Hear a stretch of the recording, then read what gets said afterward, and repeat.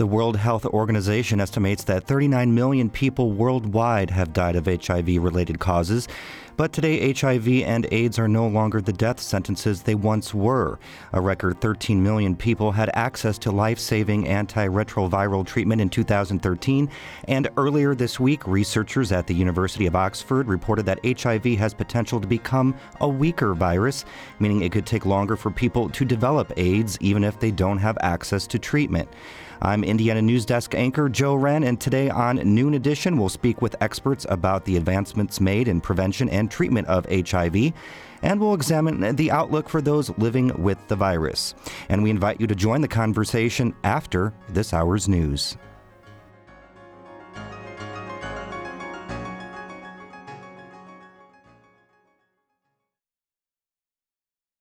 Production support comes from Smithville Communications, serving southern Indiana with fiber gigabit internet and digital IPTV. More information at smithville.net. And from School of Public Health Bloomington, Public Health Reimagined, addressing 21st century health challenges with a multidisciplinary approach to disease prevention, health promotion, and enhancing quality of life. publichealth.indiana.edu.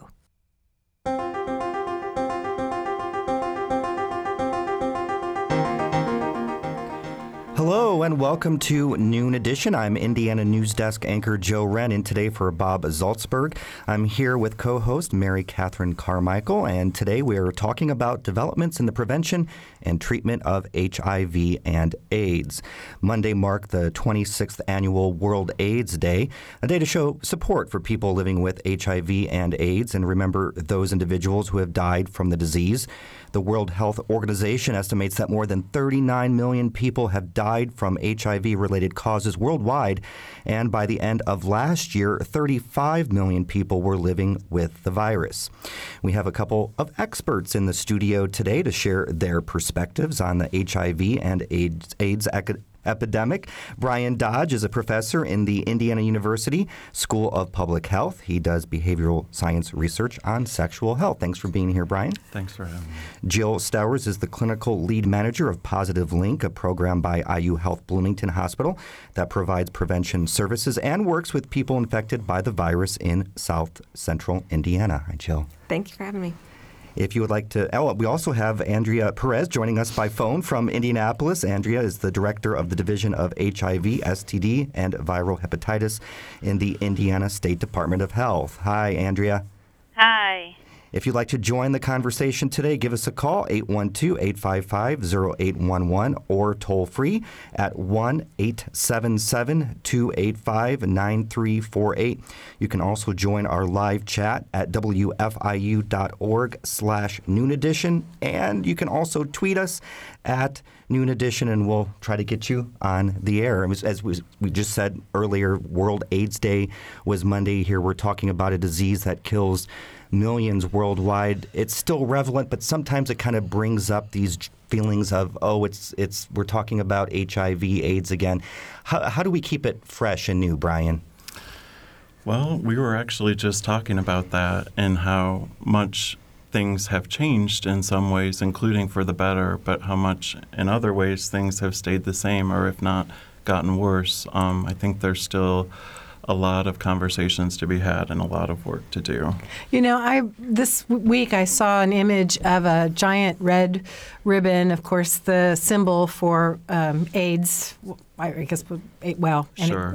On the White House, and I'm old enough that I flashed back to the Reagan era, and I think about, what a tremendous change that is from, an administration that just wanted to pretend it didn't exist. And the band played on. Yes, exactly, to now that giant symbol on one of our nation's most important symbols. So sure. I took that as great progress, actually.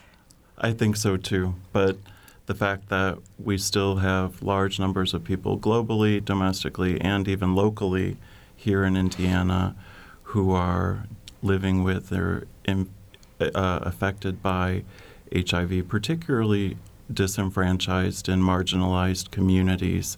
I think there's still social justice issues and access to treatment and care issues that are just as relevant today as they were in 1981.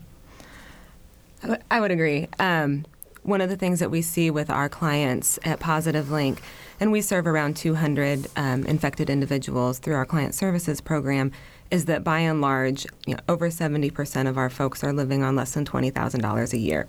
So while, we're trying to address their health status and work on, increasing their labs and their med adherence, there's so many other issues facing them that we are, we take a very broad approach to what health is. And so, we're dealing with nutrition issues and housing issues and all of those other things that go along with their HIV so that they can focus on their health. 200 clients over how large an area?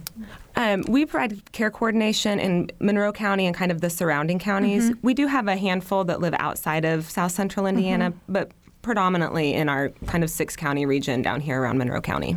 I wanted to clarify that because I think many people have no idea how many people locally are struggling with this issue.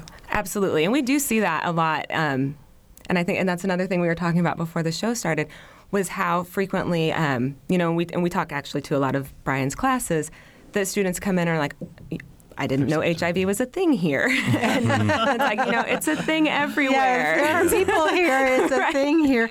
Andrea, what are the numbers statewide? Well, at the end of 2013, we had just over 11,000 people. It was 11,087 people who we had reports for that were currently living in Indiana with HIV or an AIDS diagnosis.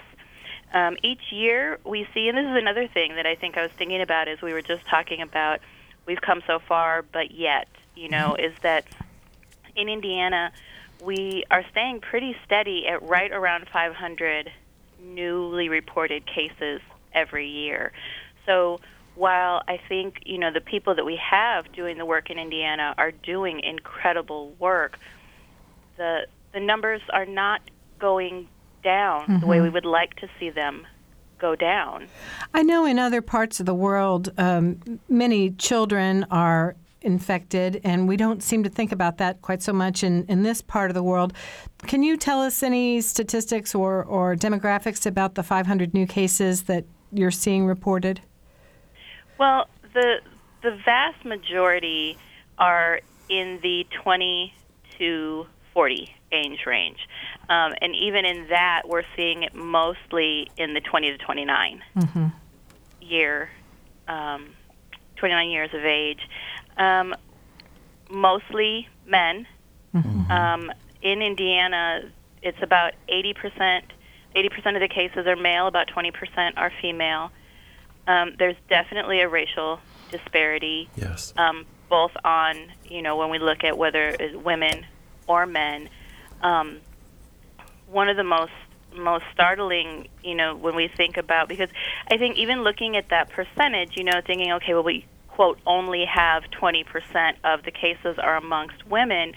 When we dive into the numbers among women, in 2013, 59% of the HIV new diagnoses in Indiana for women were among black women. Yes. And 67% of the AIDS at first diagnosis for 2013 among women were black women. I think that's so important to raise, and just the changing face of HIV, not only in our state but nationally. There was a report from Centers for Disease Control and Prevention a few months back that noted that rates across, a number of different risk groups over time have, stabilized or gone down, but that the one group who continues to skyrocket really astronomically are black men, and in particular black men who have sex with men, and in particular those that are low income or in poverty. And they did some really interesting analyses with data nationally showing that predictors like unemployment, previous incarceration, living conditions were some of the strongest predictors of HIV infection. So it really does show that this is a disease that's concentrated in disenfranchised communities. So then how does the prevention then shift to reflect those type of statistics that we're hearing about? It's a good question because prevention isn't the biggest thing on the radar. Yeah. So we do prevention services, we do outreach and engagement, and we do HIV testing across a fairly large region of the state. And what we do is we don't say, hey, everybody, come get tested. We're very specific in trying to reach the highest risk populations, to reach people who are the least likely to have access to medical care, the least likely to have access to services. We target them to where the epi data says the majority of our cases are coming from, as well as just our experience, because we are the prevention and the services provider in this region. We do know, where those populations are and where we should be developing partnerships in the community to reach the people that need those prevention services the most. I would think people in their 20s now would have grown up knowing about AIDS. It's been around long enough now, and Brian says no. No. Not necessarily. I think, Jill, you might want We feel like they should. They should, but they didn't live through those days of seeing, their entire circle of friends or loved ones, family members die from the disease. And it's really always been a chronic disease for them. Exactly, for them. Right. They've never, they have no recollection. I know for myself personally, my first ever memory of HIV at all was watching the news with my parents in grade school and seeing a big red ribbon, and they were talking about this new disease and just being like, I don't know what that is. So learning about that as I grew up, it was very prevalent in the media. It was very prevalent in school.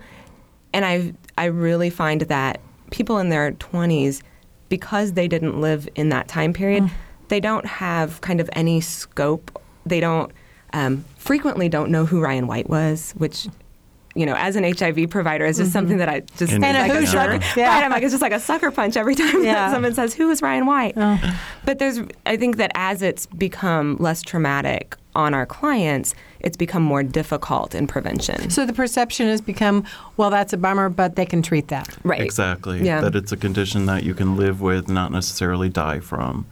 And there's also... Which is great, because that's by and large true. But it's still not easy. Something you want to have. The burden of living with isn't necessarily as apparent as some people may think. And there's also prevention fatigue among people who for so long in, sort of the middle-aged generation who saw, that sex without a condom equals death, really. I mean, the messages, that fear-based messages, which weren't very effective either, but the messages we grew up with in previous generations compared to now, where you see advertisements for someone climbing a mountain, to advertise Truvada and other HIV medications. It's just very different. Andrea, what's the Indiana State Department of Health's role in all this? Well, I think one of the things, is that we gather data, and because all new cases of HIV in the state are supposed to be, by law, they're required to be reported here to us. And so, a lot of those things that Jill was mentioning about using the data to try and target those services, a lot of that data, I believe, comes from us. It does. Both Jill at Positive Link and other providers around the state, universities, a lot of people will either utilize the statistics that we have available on our website, or will call in or fax in, email in requests for data specific to whether it's a geographic area, whether it's a racial or ethnic population, a particular risk group. And those are, that's one of the big things that I think is something that we do here from the state, is letting people know what the state of the disease is in our state.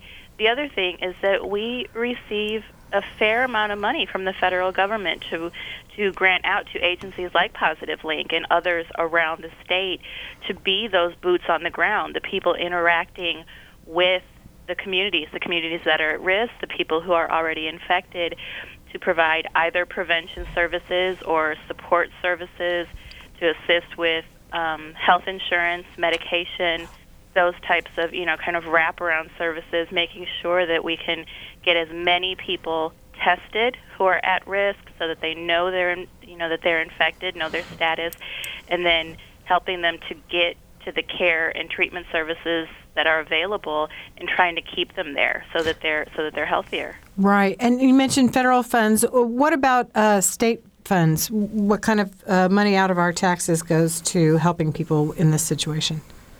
Well, the care coordination services that Jill mentioned earlier that are available statewide, that program is state funded. There are some other state funds that come in that work on some other programs, some prevention work, staffing some of the people here who hopefully are an asset to those in the community providing services. But the vast majority of the money in Indiana that is spent on prevention and care comes either from the Centers for Disease Control or HRSA, so from the Health and Human Services. Is that typical? Do you see that as you interact with other people who do what you do in different states, your colleagues? Is that a typical scenario for other states as well? It really varies. It varies. I mean, the federal support is, pretty common, and the amounts kind of are dependent upon how big the epidemic is, how serious the epidemic is in each state. But the state dollars that are devoted, it's really, it's hard to say that it's, that there's kind of a common way that it happens. It just really varies from state to state. Okay. And we'd love for everyone to join the conversation. Give us a call, 812-855-0811. You can also call toll-free, 877-285-9348. Of course, you can always join us on our live chat at wfiu.org. How's funding like with you here in Bloomington? Well, it would always especially be nice when you talk about federal or state dollars, that they're not always going to be there, are they? And we can speak to both treatment, true. care, and research. Yeah, I think in terms of services, so prevention and care services, I feel very grateful. We've been pretty fortunate in maintaining our level of funding.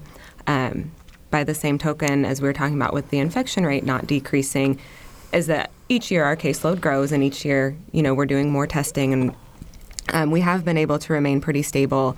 One of the reasons is that we do spend a lot of time on finding the most effective way to leverage the various funding sources against each other. They come through a variety of federal departments, and then even at the state level, they come from some different departments. And finding the way to best use those resources to get the maximum number of services out into the community does takes a little bit of wiggling things around and making them all fit together. But in doing so, we do, I think that my staff do a fantastic job of really getting out into the community, getting those resources out into the community, and really using the dollars that we do receive to the best, to the best that we can. I'm concerned that we've been playing it a little fast and loose with the word epidemic. Andrea, would you still really be able to classify the HIV/AIDS infection rate as epidemic? Globally? Globally, I would. There's I would. 39 million people. As Brian's saying, I think when we look at it, big picture and knowing that there's always that trickle down and that ripple effect, I think you have to look at it that way. Yeah.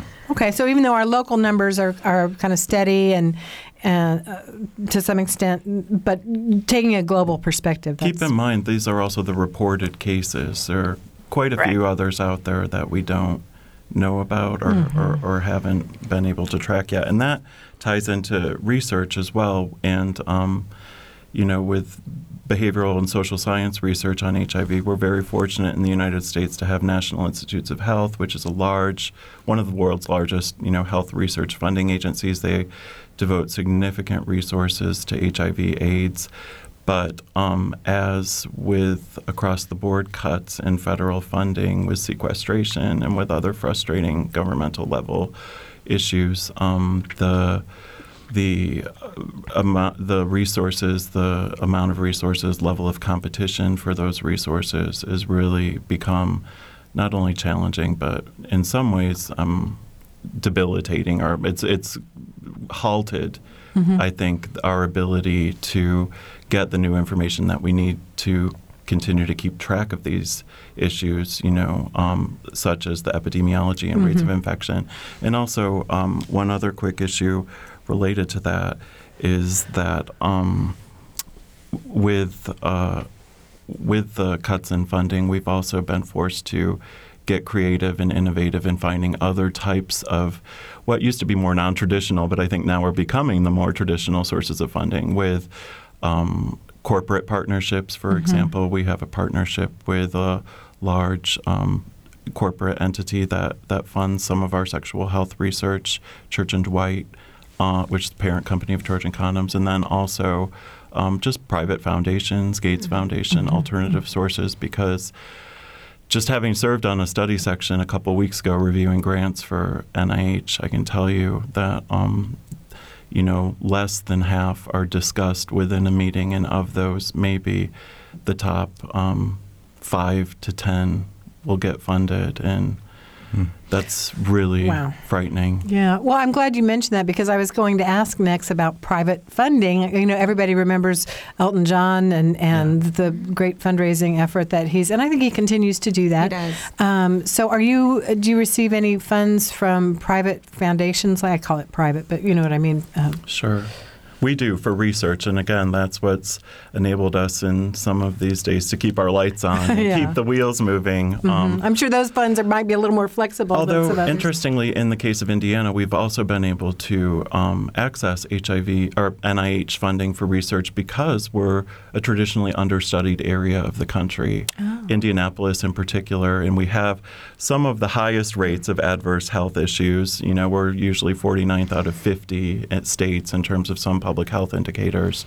So being in Indiana does strategically position us for those federal funds when they're available and when we're able to package the project correctly. But that said, increasingly, I think private funding is becoming a source of moving the field forward.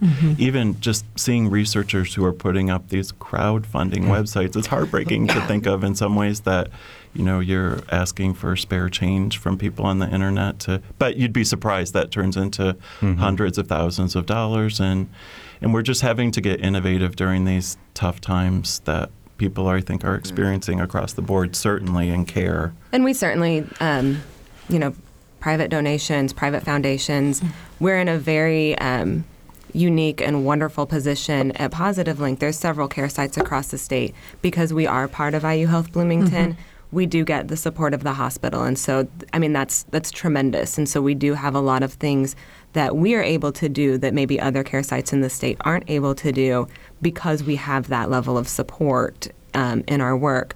But, we're doing a lot of the same things. Private foundations, we're plugging together $5,000 here and $2,500 there to pull our programs together and to fill gaps in where our other funding isn't. Wonderful opportunity to plug the AIDS Walk. You can save the date for April 10th. We'll take your $20 and we'll put it with somebody else's $20. And we collaborate on that too, IU and Positive Link, and it's become a real source of of some extra incidental funds that are there when you need them. Absolutely. That hospital-assisted model, does IU Health do that in all of their locations? They don't. We're actually fairly unique in what happens. There is IU Health Methodist has Life Care, which is a similar program. They do a much more clinical social work and more medical-based than what we do. But if you look at the care sites across the state, we're really the only one that has a very social service model. More holistic right, approach. That's also housed within a medical facility. And I think having those two pieces together are really where we see a lot of the positive outcomes that we see, and our clients are doing better than the state average in most of the health indicators that we look at. And I really think having both of those pieces is why a large reason of why that happens. Right. Brian, you touched on this earlier. I wanted to kind of bring this back up. The decline of AIDS-related deaths, is that due to the drug intervention, or is it the change of how the people are classified into the category of having AIDS in the past so many years. Do we know that? It's a combination of factors. Do you want to speak? No, go ahead. Well, I think certainly the advent of highly active antiretroviral treatment has made this a disease in which people can live full and long lives, as opposed to really what in the early days was seen as a death sentence. But I think there are a number of factors. We also had this study come out last week about the course of the virus and whether it weakens over time. And this is an interesting, I just want to take a quick sec to chat about that. It's on the website for our episode today, actually. That was a virology study that was looking at some historical samples of virus from Botswana and South Africa. And the epidemic in Botswana was about 10 years earlier than the epidemic in South Africa. And basically through a bunch of sophisticated analyses, the researchers found that over the course of time in South Africa, the strength of the virus began to weaken as it was passed from host to host, just mutations that happen naturally. That it's an interesting case study, but when we then hear sound bites of HIV is becoming weak and within our lifetime it could no longer require treatment, it's a really dangerous sound bite. There's a great book, it's called Virus Hunt by Dorothy Crawford. She is a virologist in Scotland, and I read it just over Thanksgiving for, to learn more about this myself. But she actually traces the history of the virus by looking at viral samples back to what they think is the original. And, there are debates about whether HIV has been around for hundreds of years and where it began and how it originated. But in Kinshasa, which was Leopoldville in colonial Belgian Congo, all of the social and historical factors that came together, particularly colonialism and the terrors of colonialism in Belgian Congo, which just enabled in inoculating villages, an entire village with one syringe for immunizations, these things that happened historically that were really like a Pandora's box for the origin of HIV. And certainly the virus has mutated. It mutates with treatment, which is why if you're on treatment, you have to adhere to treatment, or you could potentially transmit a mutated virus, which is less responsive to treatment. But that virology study is, of course, I think it's interesting and encouraging to think maybe in 2 centuries the virus would be at a point where it would be, think of it equivalent of catching the common cold. But I don't think we're anywhere near that. And I really would caution people, not to think about foregoing treatment because of one small study like that. We have to take a quick break, and then we'll be right back. This is Noon Edition on WFIU.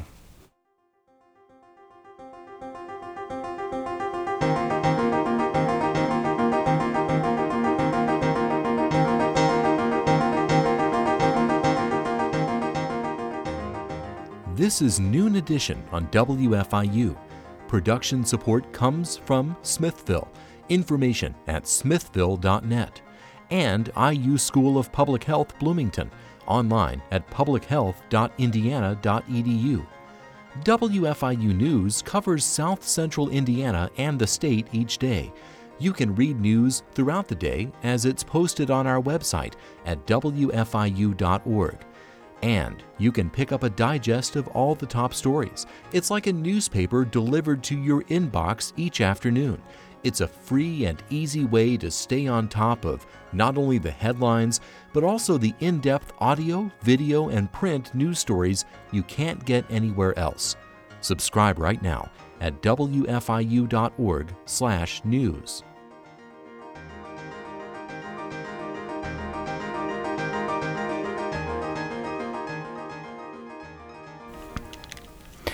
Welcome back to Noon Edition. I'm Joe Wren, and today for Bob Zaltsberg, I'm here, co-host Mary Catherine Carmichael, and today we're talking about developments in the prevention and treatment of HIV and AIDS.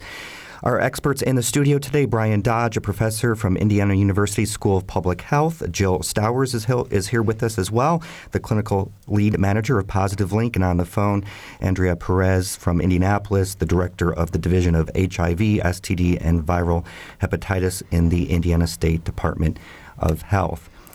Thanks again for being here today. And don't forget, you can give us a call and take part in this conversation as well. 812-855-0811 or toll free at 877-285-9348. And you can also join us live on our chat room at wfiu.org. Well, we were talking a little bit during the break, and I was very interested I think of you guys working in partnership, Jill and Brian, and then certainly the Department of Health and bringing Andrea into it. But I understand you have lots of partners in the community. I'd love to hear more about your community partnerships. We do. I think one of the most important things in just developing a program for anything, and certainly for HIV, is that you can't be an island. We're not going to do everything that every one of our clients could possibly need. Mm-hmm. From the academic end, our staff is amazing at health education, and they are phenomenal social workers, and that doesn't always mesh really well with being a great researcher. And so having someone like Brian that we can work with is a huge asset to our services, because we're able to really evaluate what we do. But in terms of just, and I think I kind of hit on with the prevention, is that we're working with community partners who have, we have a substance use program. So we're partnering with substance use providers all over our region to provide education and testing to their clients. And so we're partnering with Centerstone and some of the big names, but also with, small offices that may just have, they run one small group.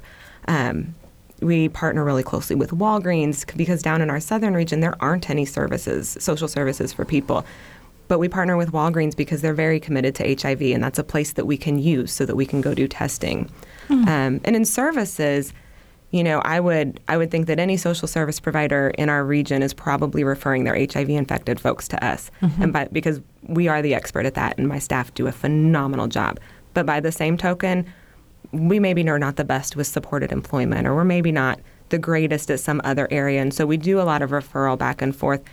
Really, in all honesty, we're just trying to make fewer barriers for our folks to be getting the care that they need. And so, whoever that person is in whichever community we're in that does the best job at what they do, we're trying to link in with them, build some kind of partnership where we're mutually helping each other out. And at the end of the day, our clients do phenomenally better because we have a community where the providers are working together. I was surprised not to hear you list Planned Parenthood as one of your community partners. Do you work with Planned Parenthood? We do work with Planned Parenthood. In terms of health education, we typically they do have a health educator that does sexual health.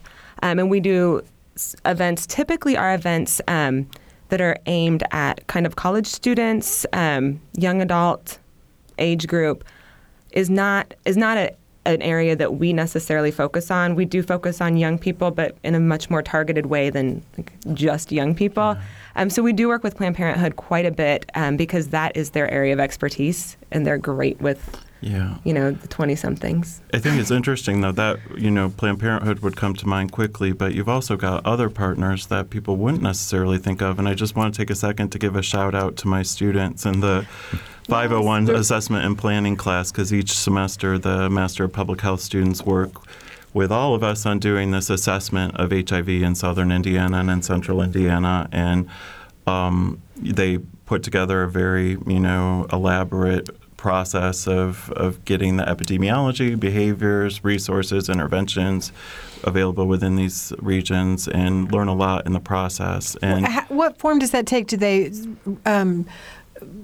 ask questions? They go out. They're on their own. We kind of throw them out in the world and tell them you're gonna. I'm sure many of them have called you up in Indianapolis, Andrea. They've called Positive Link's phone many times. We've actually had to tell them, don't wait until the last day of the semester. But in the midst of that, I was just talking with them a couple days back about some of the bullet points, if they were to be able to say something about what they learned in that I could share with you, and they were just above and beyond. Students are really impressed with the level of resources in central Indiana and also in southern Indiana, again, where some people don't even know we have an HIV epidemic, the amount of resources that are available. But some students also asked, are there other resources that, particularly thinking of differences between urban and rural populations that aren't being tapped into, like churches. And Jill and I were just talking about this and before we began, and Jill said, we've got the churches with We do. We have Gifts Gifts of Grace, which is our holiday adoption program for our clients. So we adopt each of our clients and their family members out. And that is, I would say, probably 70% of the people who are adopting our clients for the holidays come from local churches. And it's not that immediate assumption of where HIV programs are partnering. And I think that, I guess one of our pre-discussions that we had is that we kind of make this assumption that, HIV providers are in this camp and churches are in that camp and whoever is, in another camp over here. But really, when you get down to like what we are each doing, we've been able to partner with a number of churches of all denominations because we're approaching it with what do we have in common? And I think a lot of times in developing partnerships, people kind of want to get their point across or like, I want to partner with you and here's what I would like you to do. And we've really been able to, in this community, everybody to just come to the table on what do we have in common and what do we really want. And, particularly with Gifts of Grace, it's about compassion and that our clients have a good holiday season. And there's been a phenomenal outpouring from the local faith community in supporting that program. If any individual is interested in participating in that, is that an opportunity? Absolutely. And how would they go about doing that? They could call our office. It's 353-9150. Or they can email me at jstowers@iuhealth.org, and we'll get them connected. We do still have about 30 clients that need adopted for the holidays, so that would be a wonderful opportunity for someone that wanted to be involved. Okay, great. And speaking of resources, I wanted to touch upon this too, and Andrea, you can jump in if you'd like. Are you seeing a lot of people coming up needing help with discrimination, HIV and AIDS discrimination? We do still see that. Not a lot of times.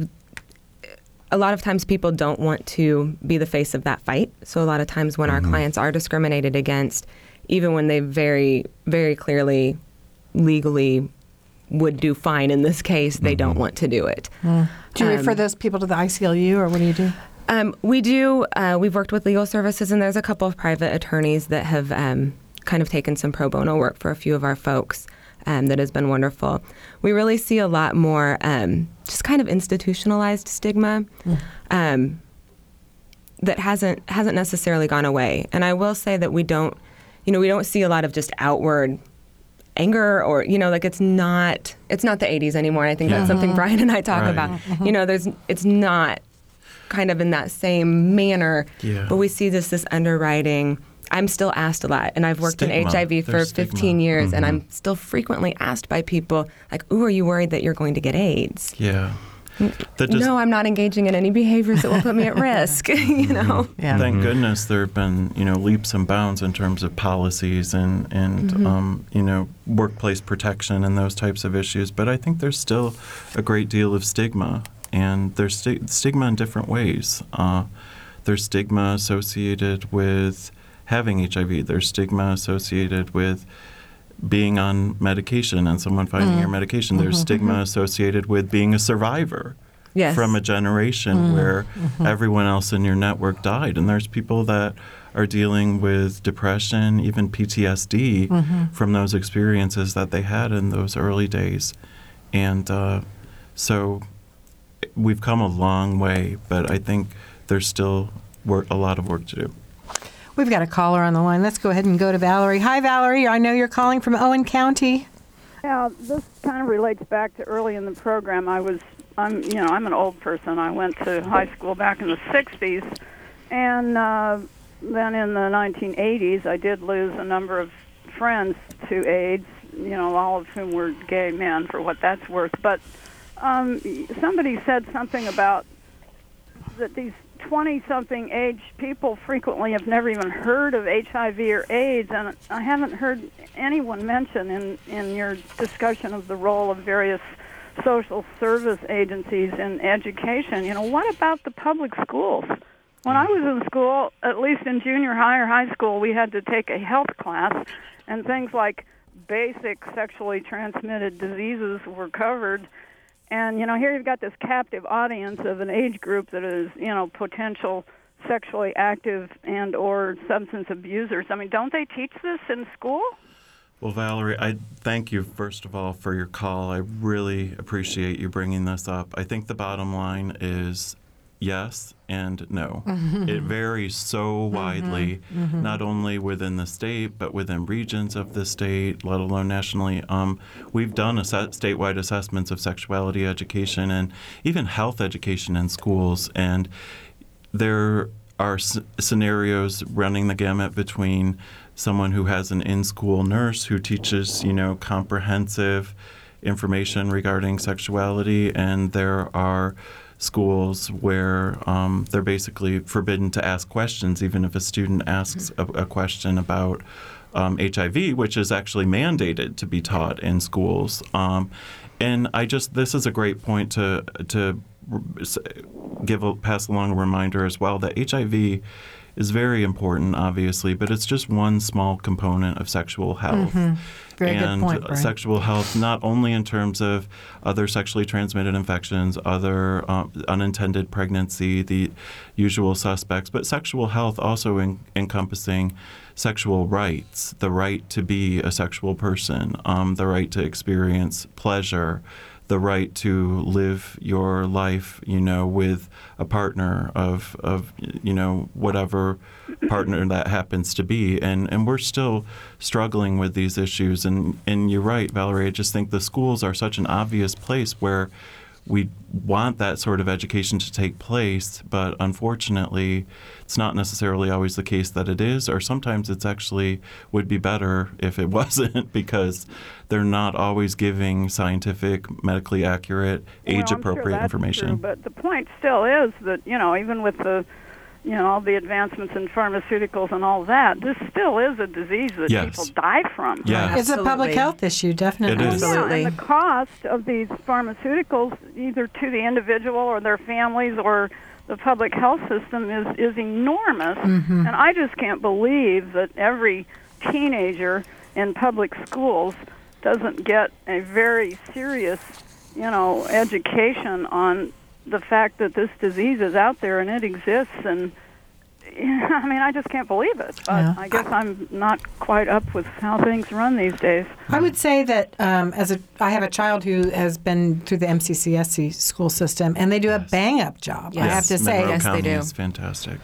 Yeah. So I think that goes to Valerie, or to your point, Brian. It's maybe hit or miss, but at least we can feel good locally that I think we're. But in the places like Monroe County, where we do have champions like my colleague Dr. Catherine Sherwood and alliances that have fought to get comprehensive sexuality education in the schools, again, one county below us, the situation is very different, and it seems like we have pockets of variation, which is not the case with many other school-based disciplines. Where would we have that much variation in terms of math?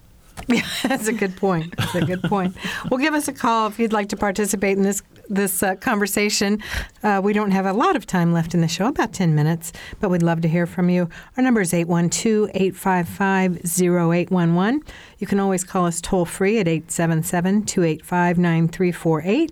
We love tweets at Noon Edition, or join our live chat at wfiu.org/Noon Edition.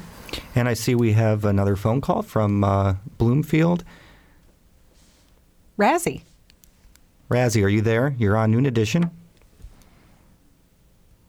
Well, maybe not right now. We'll wait. Hello. Oh, there he is. Hi, Razzie.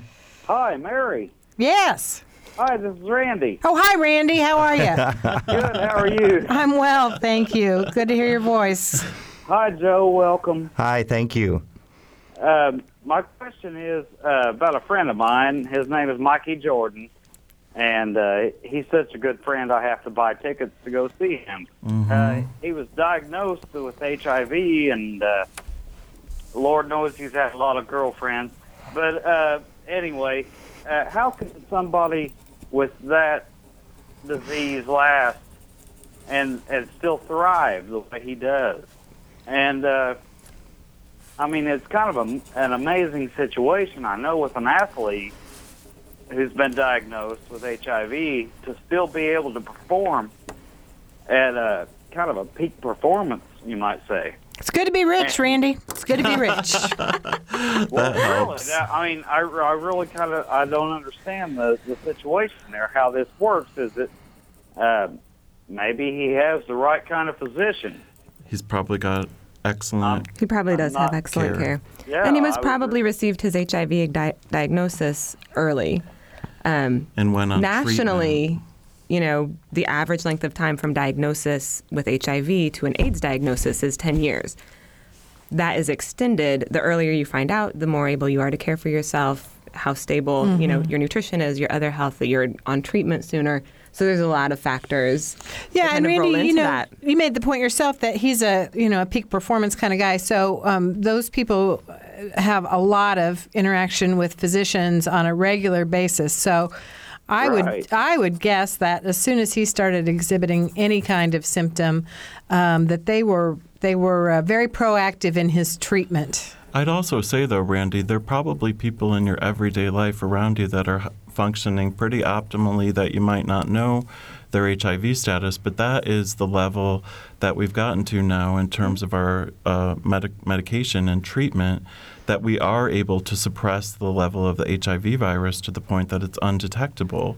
And for those people, again, as long as they're adherent to the medication and as long as they keep themselves healthy in other ways, and now with pre-exposure prophylaxis, which are similar drugs that we're using for prevention purposes, we're able to get people to the point where they are able to live at peak performance like Michael Jordan, and it's no longer a death sentence. Thanks for your call, Randy. I appreciate it.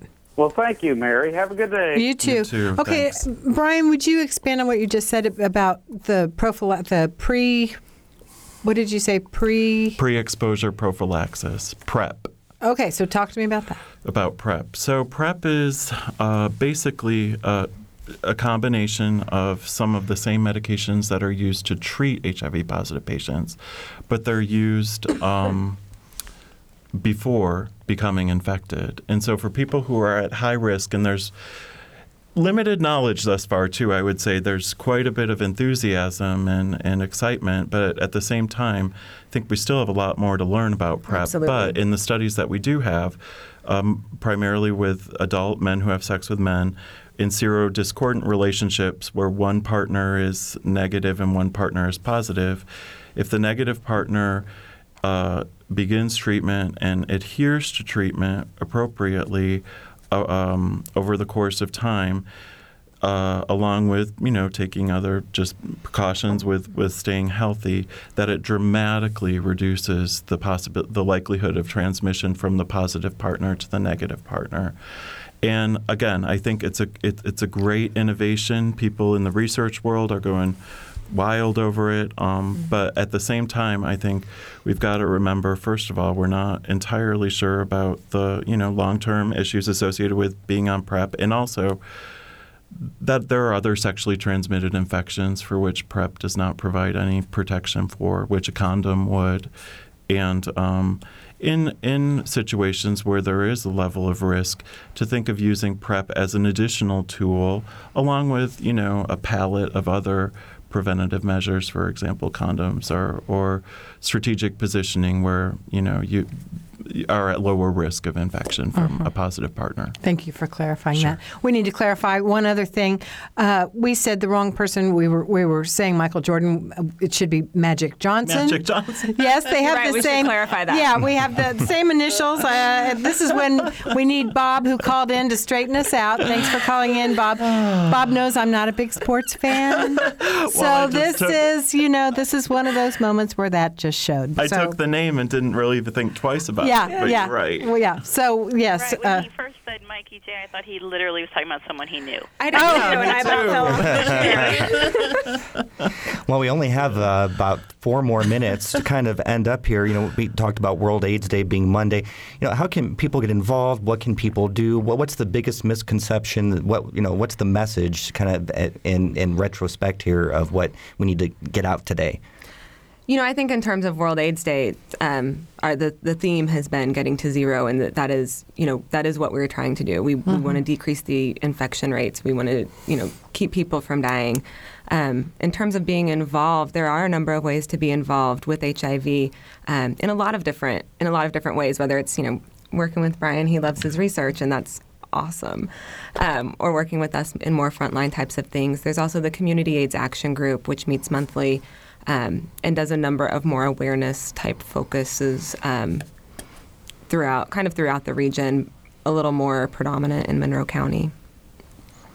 How about you, Brian? Closing thoughts? I think, again, we've come leaps and bounds. I think I've said that more than one time in this talk, but in terms of where we were at in the earliest days of the HIV epidemic. But I think we do still have a long ways to go, and I do just want to repeat that message. And my colleagues, Michael Reese, Debbie Herbenek, others at the Center for Sexual Health Promotion, where HIV is one aspect of sexual health in general, but it's not the only aspect. And I hope that as HIV has historically impacted more marginalized, disenfranchised, underrepresented populations, that we can continue to think about the health and well-being of those individuals. Just thinking, for example, lesbian, gay, bisexual, transgender, and other individuals who, the funding that we have to study their health depends on framing it within HIV, but there are so many other issues than HIV that are also important in those people's lives. And Andrea, we just have a couple minutes. You have a few closing thoughts?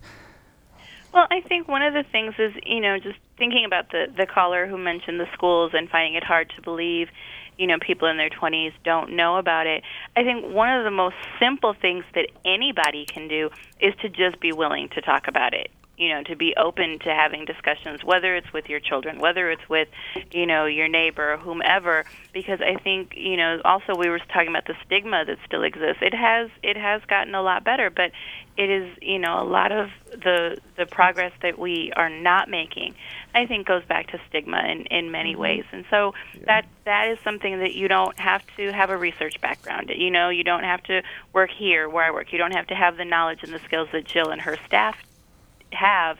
It's just the willingness to be open and have discussions. So if you could buy billboards across the state, you just say HIV, talk about it. Yes. Yeah. Yes. All right. And be sexually healthy. Yeah. Right. All right. Well, thank you all for being here today, Brian, Andrea, Jill. Really appreciate your time and thoughts for this edition of Noon Edition. Thank you. That's Joe, thanks for being here today. Thank you for having me. Thanks for letting me fill in. It was fun. Yes. That's all the time we have. Alongside Mary Catherine Carmichael, our engineer is Mike Pascash, our producer Lacey Scarmana. This is Noon Edition on WFIU, and don't forget the discussion continues online at wfiu.org/Noon Edition.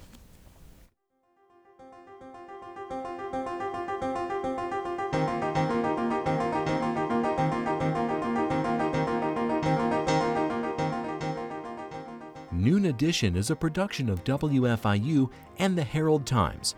A podcast of this and other WFIU programs is available at wfiu.org. Production support comes from Smithville Communications, serving southern Indiana with fiber gigabit internet and digital IPTV. More information at smithville.net. And from School of Public Health Bloomington, Public Health Reimagined, addressing 21st century health challenges with a multidisciplinary approach to disease prevention, health promotion, and enhancing quality of life. publichealth.indiana.edu.